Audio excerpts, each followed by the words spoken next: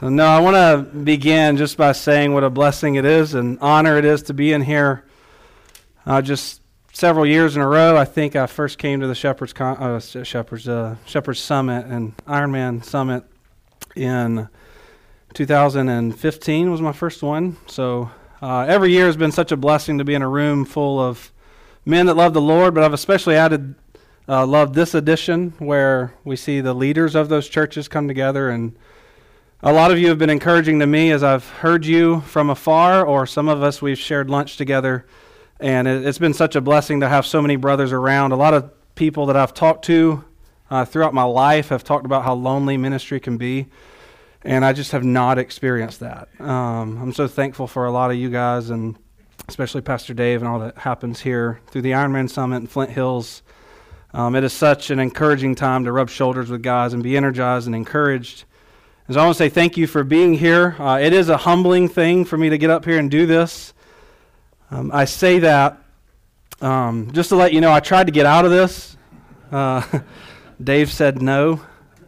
When he says it's a family business and he starts rubbing his chin like this. It's not that I didn't like the topic. I love this topic. Very few things get me going, like ecclesiology. I love it. It's not that I didn't like the guys that would be in this room. It's nothing personal with you guys. I think about the men in this room that some of you are wearing shoes older than me. Some of you have been a Christian longer than I've been alive. And so I think through those kind of things. I also think through my past. I was raised in a home where my parents are still married, but they've never gone to church together, ever. My mom was a second-generation Church of Christ. We had about 25 people on a good day, and half of them shared my blood. And then my dad was raised multi-generation Methodist until he got saved and left. And so I think of that, and the ecclesiology would have been all over the place. Then I went to work after I got saved in college at a Baptist church where we had 1,200 members. And before you go, we were lucky to have 200 people in the building. And so we could triple twice. I don't know how to do that math, but before we ever get a non-member to attend. So there's been a lot going on. I ended up going out to Grace in California, going to Master's Seminary, working custodial, and then moved out to McPherson in 2014. So yeah, we're coming up on 10 years now, and again, I love to talk about these things. It's a sign of God's grace that we have any direction on this from Scripture, and then through experiences that He corrects us on different things and helps us by seeing other men model it. So I just want to say how excited I am and how humbling it is to talk about this with you guys. There are men in this room that have been more established. You are savvy in pastoral skill, and all of that is not lost on me. And so I want to offer tonight just a snapshot of what we do, not to say that's how you must do it. You do have an obligation to honor Christ. You don't have an obligation to do what we do. That is not at all what's going to go on tonight. I want to stay as far away from what I'll call the Stephen Furtick model as possible. Stephen Furtick a few years ago released a documentary called How We Changed the World. It's a very modest documentary. And so that is not at all the title of my lesson tonight, How We Changed the World. That's not it. I want to just help you see what we do. And my prayer for you is that you would love your church. I really do pray that. Not just the church universal, but the church you're in. I remember it was a few years ago that I first met Brett Kapranica, and he was explaining to me what it was like to get involved at the church he's at, and then have that feeling where you become a unit, and you're working together like a body. And I can just say by God's grace, we're there. I love it. Not everything is perfect, obviously. Their pastor's not perfect. Their leaders aren't perfect. That's not at all what's being claimed, but I do know that I love that place. And so I want to share with you what's going on in McPherson, Cornerstone. We call it Cornerstone JV because Cornerstone Bible Church Wichita is the varsity, just to let y'all know. But keep in mind as we go through this, our histories are different, your leaders are different, your people are different, your context is different, but Lord willing, through looking at what we're going through, you'll see a few things that will help joggle your memory and get your creative juices flowing. And obviously, you got to honor the Lord with what you do, but just get you think about your church. So enough with the caveats. From friends to family. That was my way of just explaining visitors. We consider them friends. When we send out an email that's more than our members, we say, "Dear friends and family of Cornerstone Bible Church."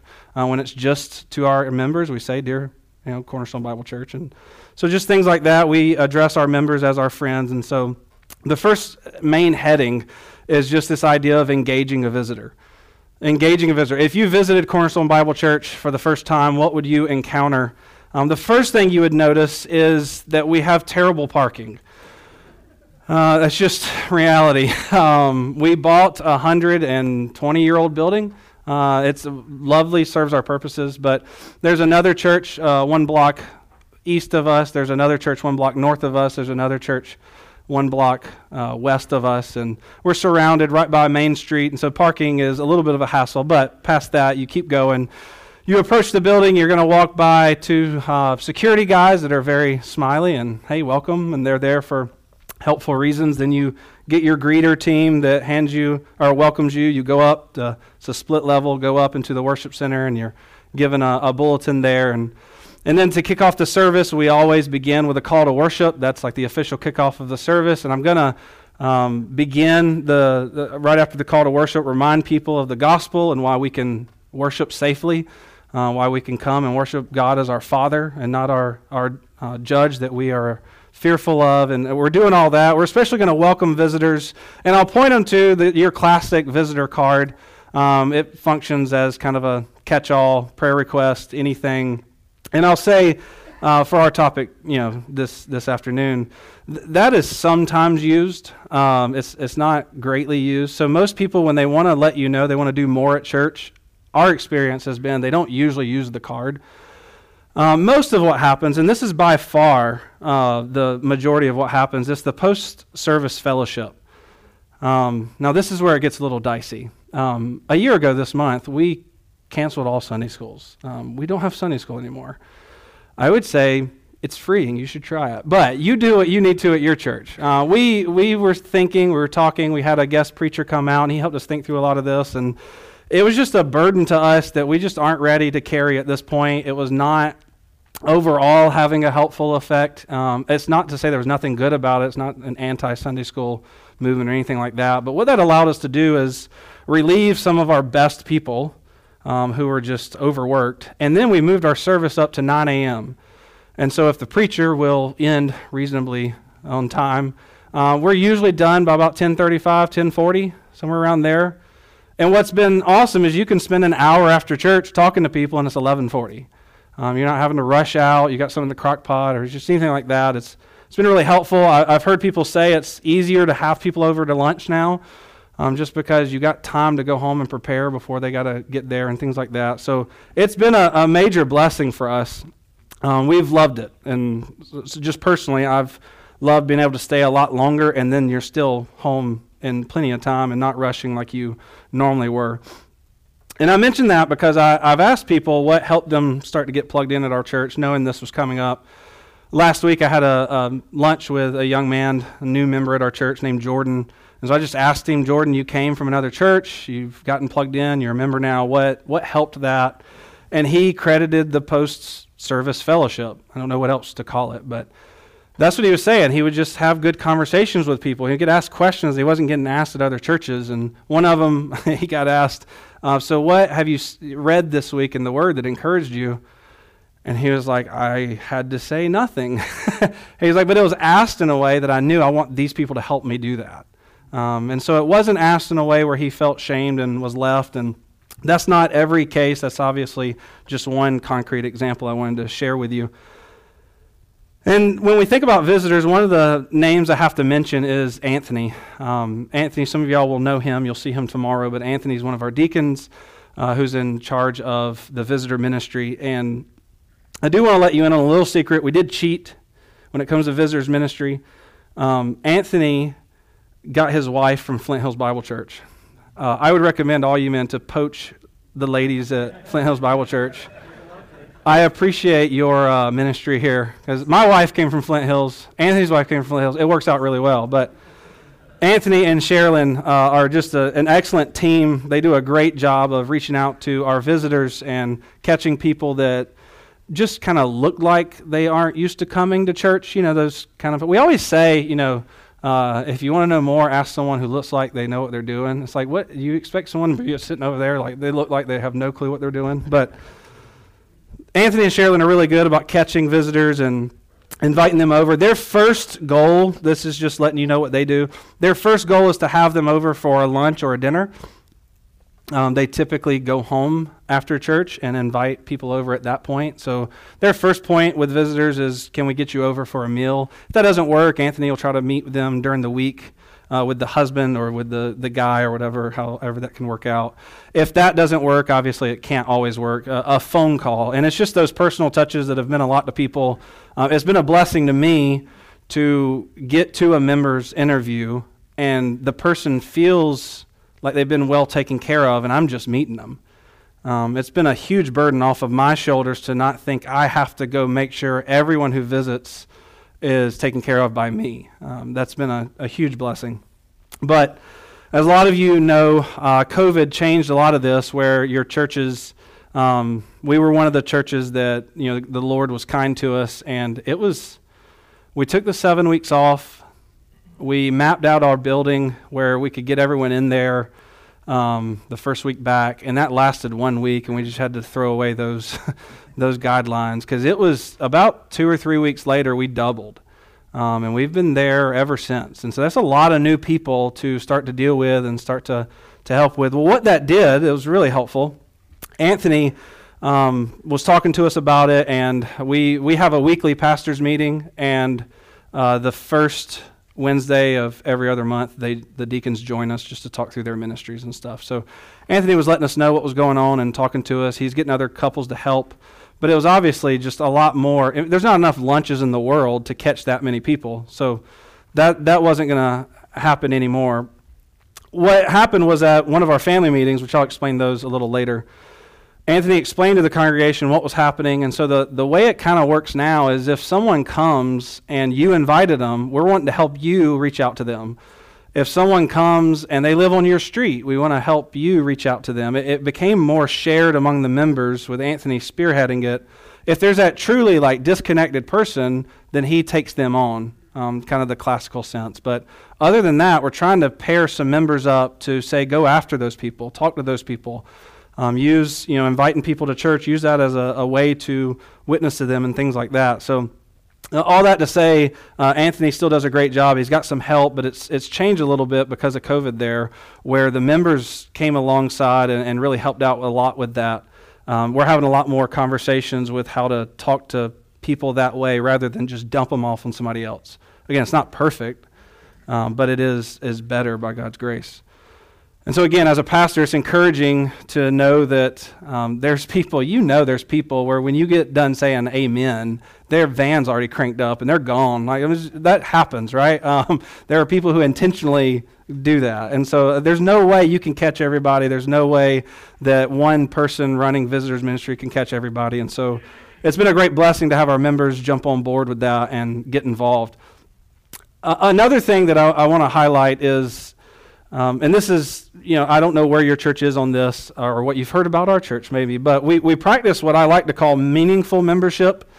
Some people have called it over the top or extreme, and I get it, but we like to call it meaningful. Basically, it means more to be a member than you get to rent the fellowship hall and be buried in the cemetery, but that's neither here nor there. Meaningful membership, one of the ways that we try to make it meaningful is, and this is where I don't want to lose you on this, we don't want them to feel like they belong until they do. Now, what I mean by that is not, I don't want them to feel loved until they belong. That's not the point that I'm saying. But to blur the line of who our church is something we've taken great care to not do as best as we can. Again, this is going to make some of you think my middle initial, which is D, stands for Dever. It does not. This is just a practice that we have found that is hard, but it is helpful. And in the long haul, it's gotten easier because now people show up. It's just the way we do things. But it was awkward at the beginning. It has been, by God's grace, again, one of the most helpful things we've done. So often a visitor will come, and the plan of a lot of churches is to plug them in some way so they feel so connected that one day they'll just be connected. And I think that's not helpful in the long run. Again, this is what we do. You can talk to the Lord about what you guys need to do at your church. The goal of many is to make them feel like they are a part of the church, and then hopefully one day they will be a part of the church. But We certainly want our friends, our visiting friends, to be as loved as possible. We do want to make sure that we don't blur the line of in and out.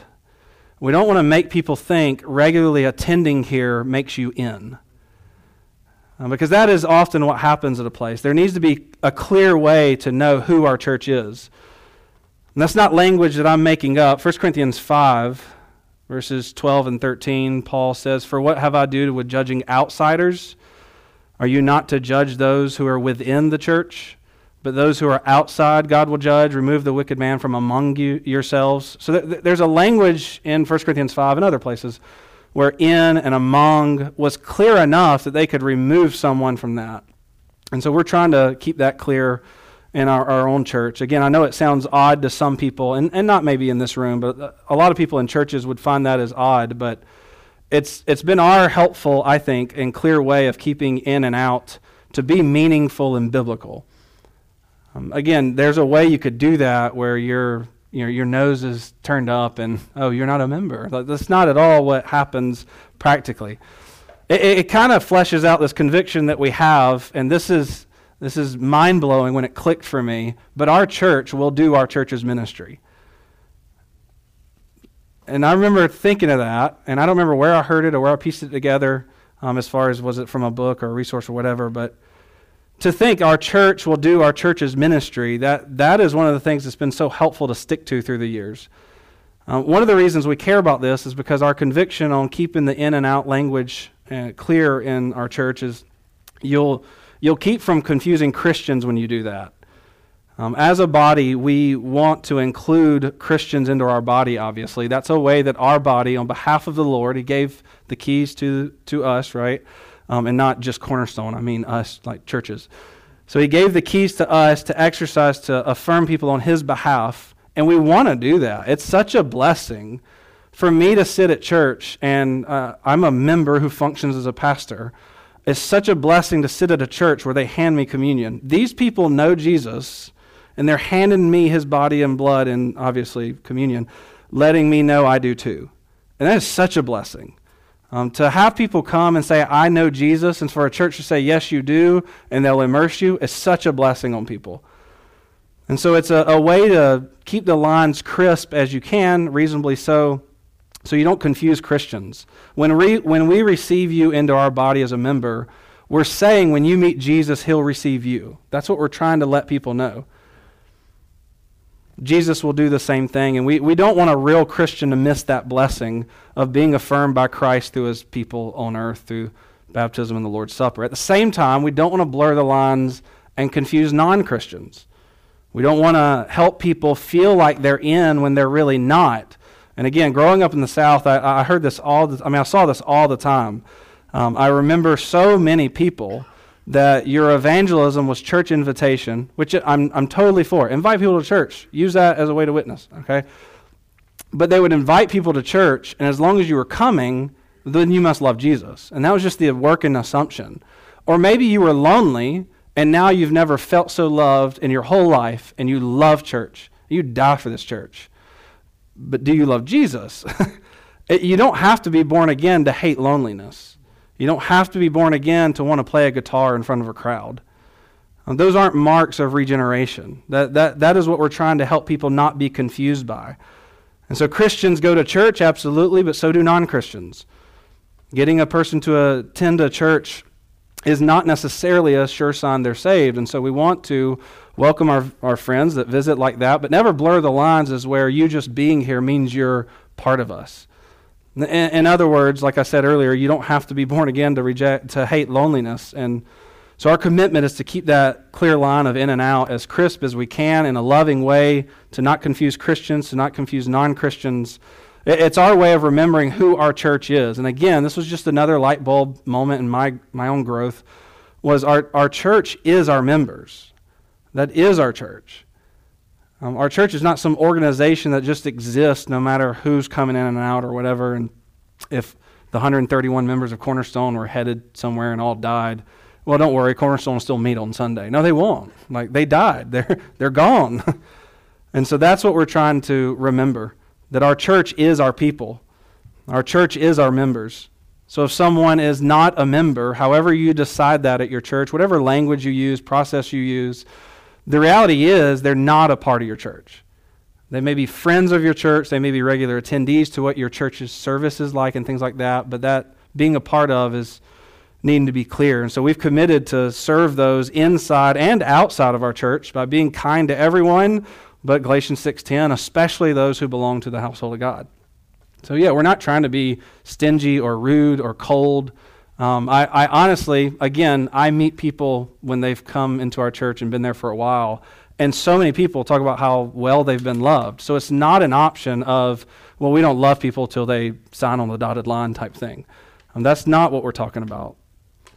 So again, to sum up what I've been saying, our church is doing our church's ministry. Our church does our church's ministry. Our church is our members, as I said earlier. Ministry done by our church ought to be done by our church. That's just basically the conviction we're working with. And again, sometimes that's hard for people because they want to know how they can jump in, but we're trying to say, well, until you join, you can't jump in that way. You can come to things. Like there's nothing off limits to a non-member. They can come to Sunday service. They can go to Sunday night care groups. They can go to men and women's studies. Kids can go to youth group, adventure club, college group, whatever, things like that. But until you become a part of our church, you can't do ministry on behalf of our church because that would not be our church doing it. That's one of the lines we're using there. And so what this looks like practically is if someone's not a member, they can't help with greeting or ushering. We don't go and tell them, don't welcome people, don't say hey to anybody. We're not doing that. It's just they're not our church's greeter. They're just greeting you because they're a human being happy to see you. That's just what's going on. But you can't help with nursery, which some people don't hate that, but you can't help with music, you can't help with teaching, you can't help with anything that's an official part of our church's ministry, just to make that clear. That's one of the ways we've tried to keep that line crisp, like I was saying earlier. And we found overall that it has been hard. There's been hard conversations that we've had to have, but it's been so helpful. That helps keep membership meaningful, like I was saying earlier. Again, I don't want you to think we're cold towards visitors. That's not been my experience at all. We also don't force people to join. I won't say who, but there's a church in here where one of your pastors asked me one time, so how many times do you let people attend before you make them join? I was like, what? Like, there's people who haven't joined and been there longer than me. Like, we have 131 members and we average 260 in attendance. You tell me how long that works. Half of our people showing up on Sunday morning aren't members. So again, there's a lot of things that you'll confuse people on some of this because it's new. A lot of places, there are people who've left our church not being members and they'll go somewhere else and within 2 weeks they have a Sunday school class.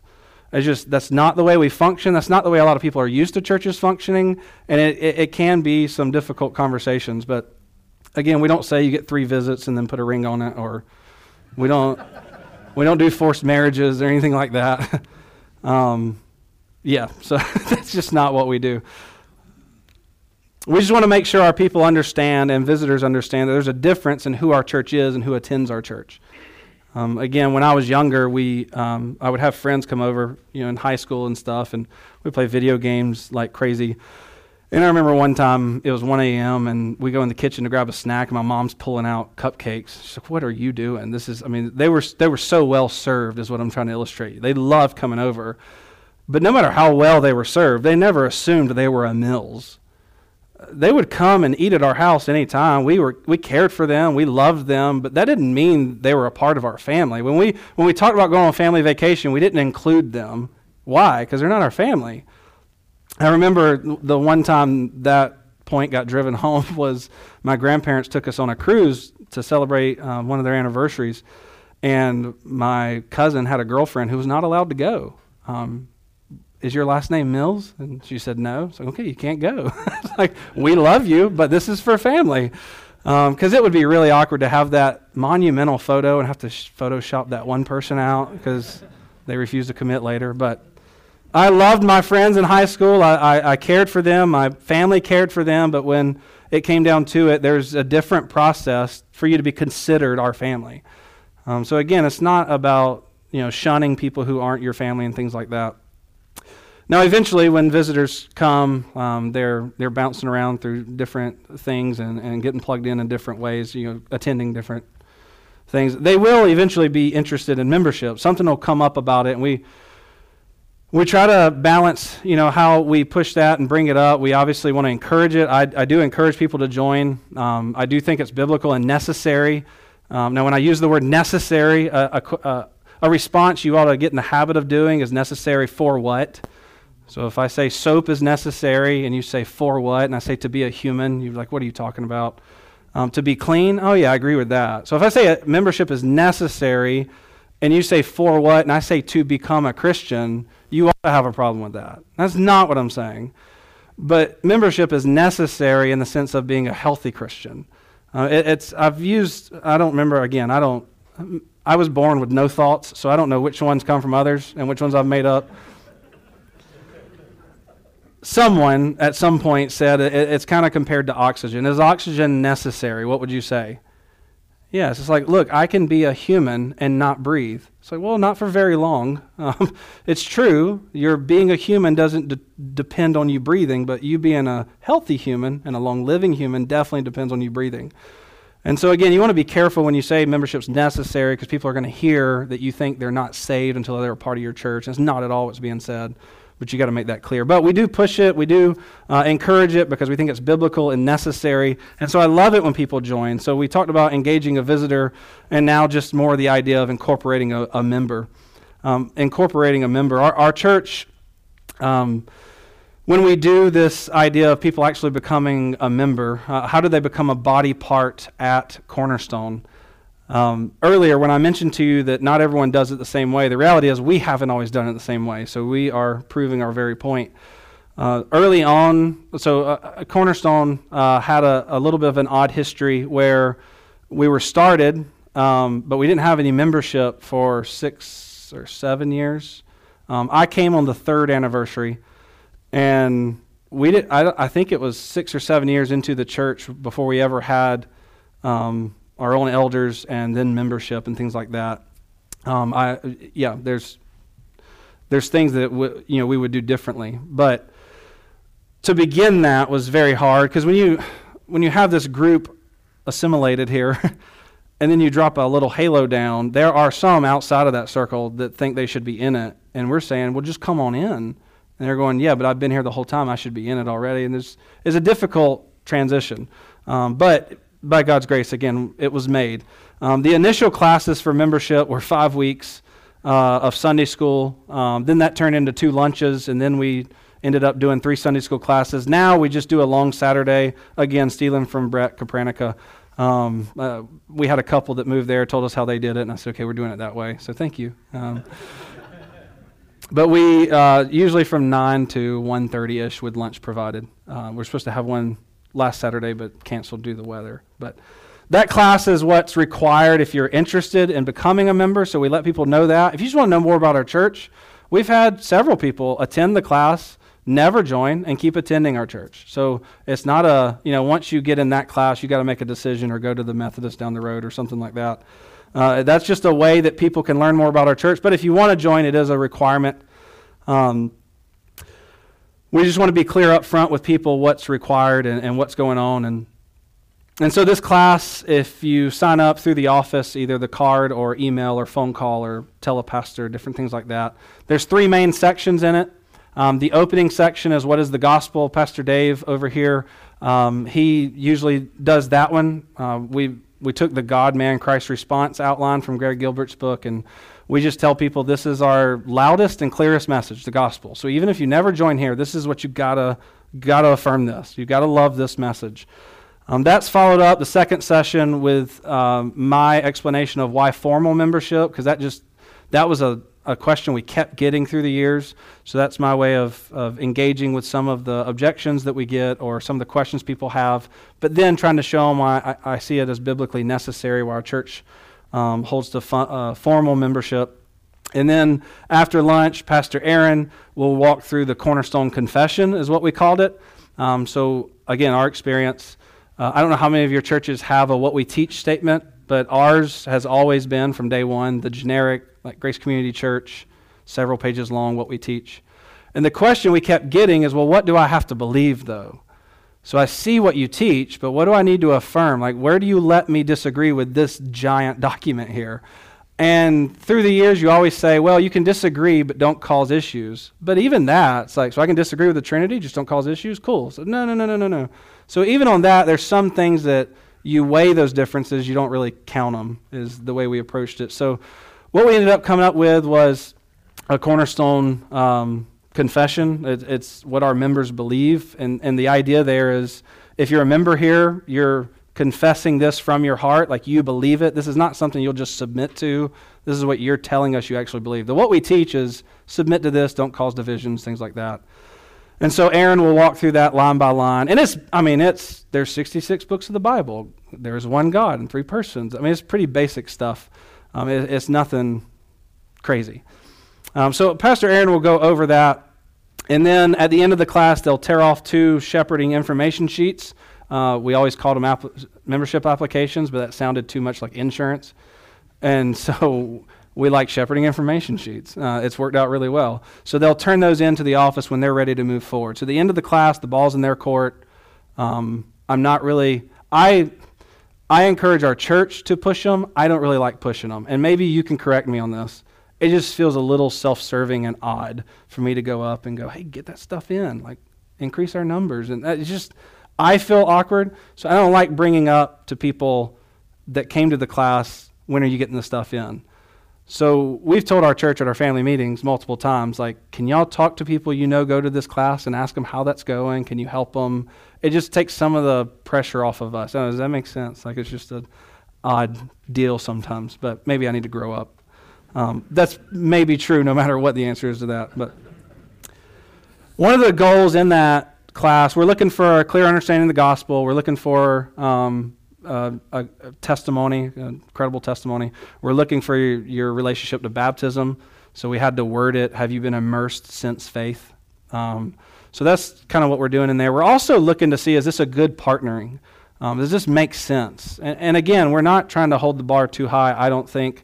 An example of this would be, there was a guy in our church who was there before me, older man, and just set in his ways. And I remember one time he was struggling with joining our church. He didn't really want to. And one time he made the statement that we've never preached the gospel. And to me, again, being from Georgia, that's like Chick-fil-A's got no chicken. It's like Pizza Hut's got no pizza. It's like the gospel is what we do. Like, what do you mean we don't preach the gospel? So I just asked, can you clarify that? Well, for him, preaching the gospel meant you have what at the end of your service? An altar call. And we don't have an altar call. Okay, so let's reason through this. Well, when we realize we're both immovable on this, it's like, you know what? I think you'll be better served at another place. That's not an offense to me. Like, I would not want you to go to a church you think never preaches the gospel. That would be horrible. And so you get into some conversations like that where you realize this is not going to be a good partnering. There's another young family coming to our church. Our guys loved that guy. He was very friendly, loved our pastors, and it was great. He was diehard, non-lordship, charismatic, and verbalized Scripture's not sufficient very clearly in our men's Bible study. It's like, you know what? As much as we like you, I don't think this is going to work out. And it did not work out. He is at a staunchly non-lordship church now. But again, I say that we're not delineating who is a real believer and who's not. Like, if you're not fit to be a member at our church, you must not love Jesus, that kind of thing. We're just trying to figure out how we can partner in wise ways. I want people to love the church they attend. If that's us, awesome. I love our church. It was funny. I sat down with lunch with this one person who was thinking about leaving our church, and he said, I visited this other place, and you just don't understand how nice it was to go to a church you love. Like, I feel like I do. I like our church. Like, I don't know, but I understood what he meant. So my point is, I want people to love the church they go to.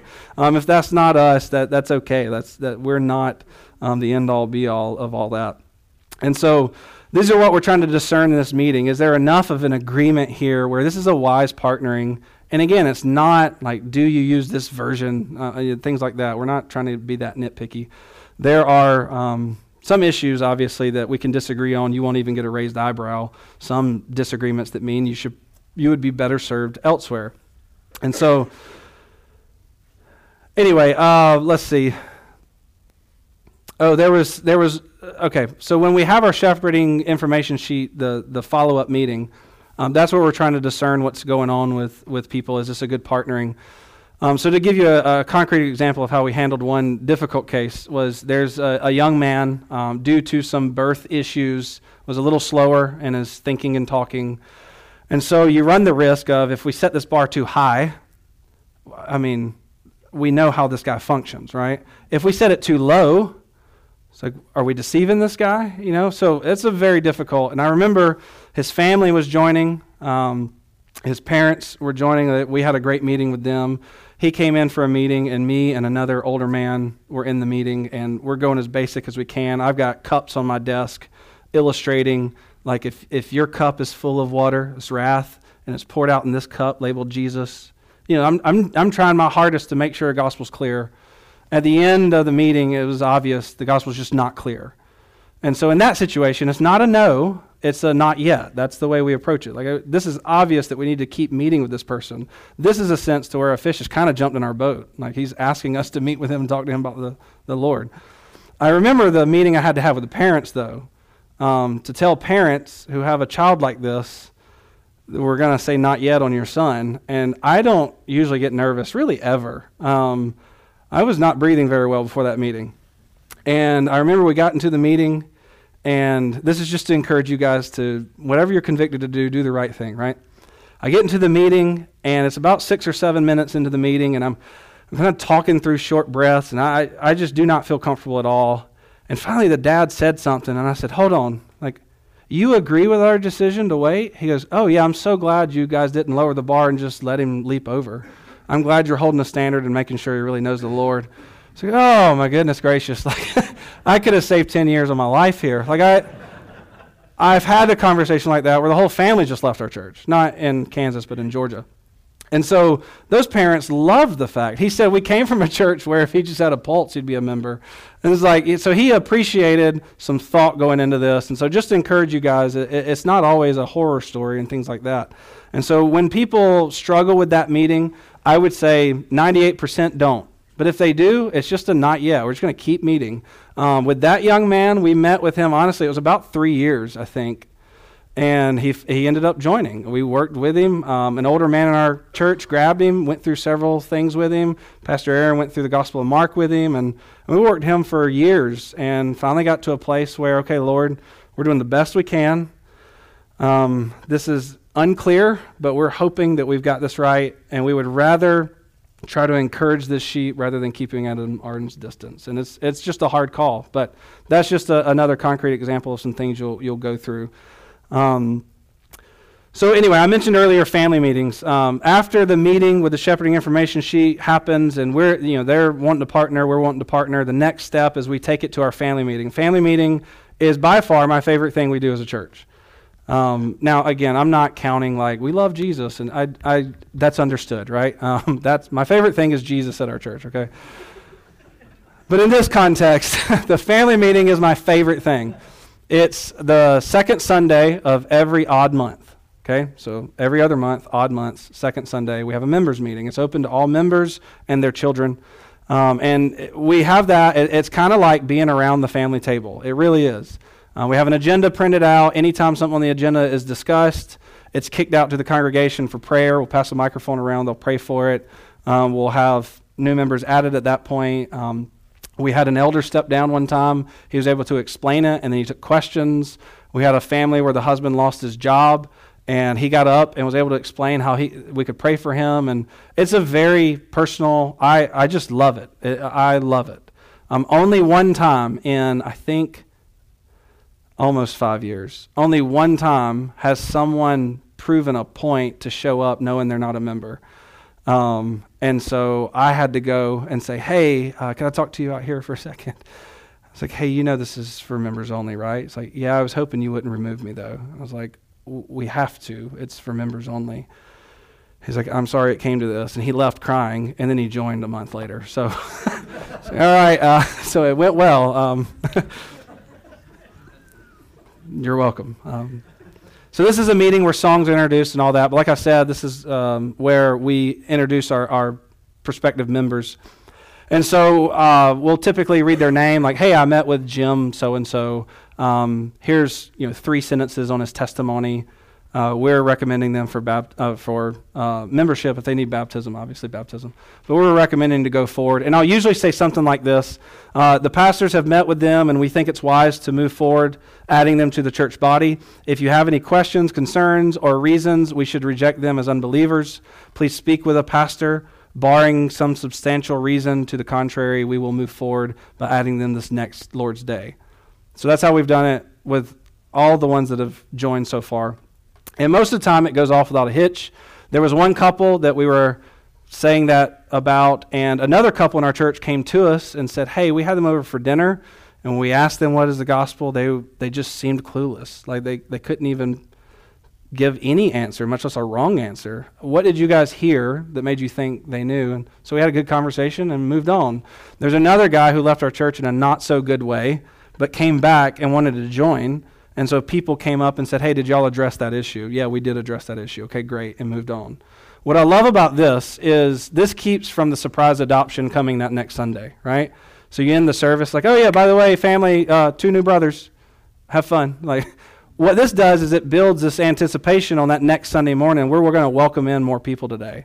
So the church knows we're adding these people this next Sunday, this next Lord's Day service.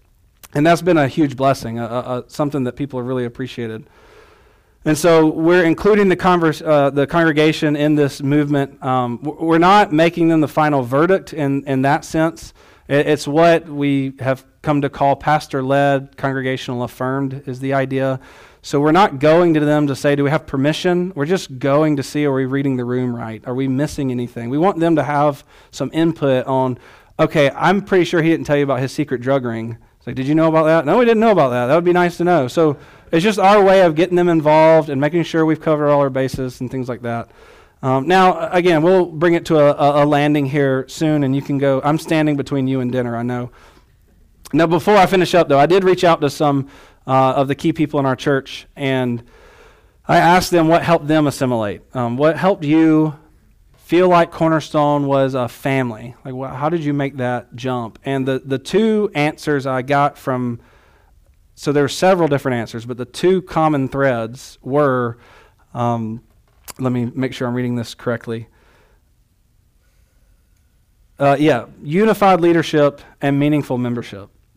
That was the 2 common threads, unified leadership and meaningful membership. Many in our church have come from churches where the pastors are different than elders.